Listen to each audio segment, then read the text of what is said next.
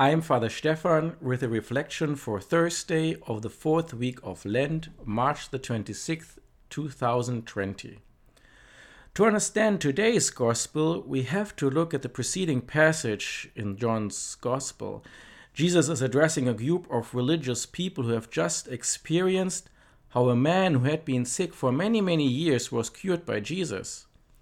Right before our passage, Jesus has declared himself to be the Son of God, and of course the Jews demanded that Jesus present some evidence as proof of his claims. The people to whom Jesus is speaking now are standing in the presence of the Logos and trying to thwart the creative, life-giving power embodied in his presence. In face of such criticism in accordance with Jewish traditions, Jesus presents three witnesses for his claim. First, by testifying about himself.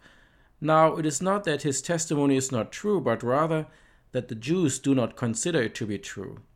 So he continues with his second witness, John the Baptist. Finally, Jesus calls upon his third witness, his Father. The witness of his Father is given in three ways. Through Jesus' work, like the healing of the cripple, which should have been testimony enough, the voice of the Father, and finally through the Scriptures.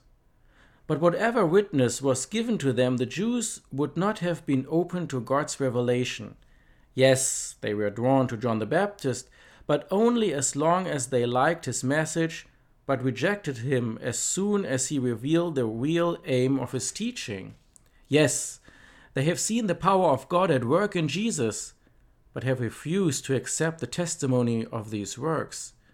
Yes, they have searched the Scriptures, but rejected the force of life and light to which those Scriptures bear witness.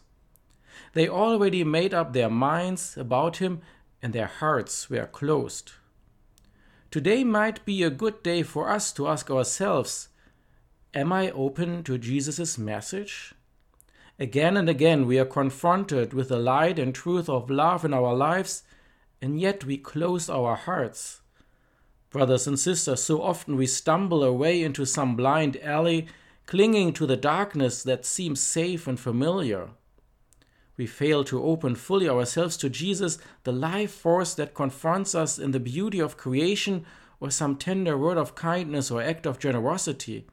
We turn away from the honest admonishment in a word of truth that we need to hear but cannot accept.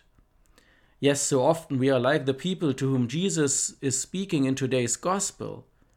We are faced with light and life, but choose darkness and death. Today's Gospel calls us to embrace the light of love that is embodied in Jesus in whatever way that light is manifest in our lives. Today, may we pray for the grace to find and trust Jesus in all the circumstances of our lives. May God bless you.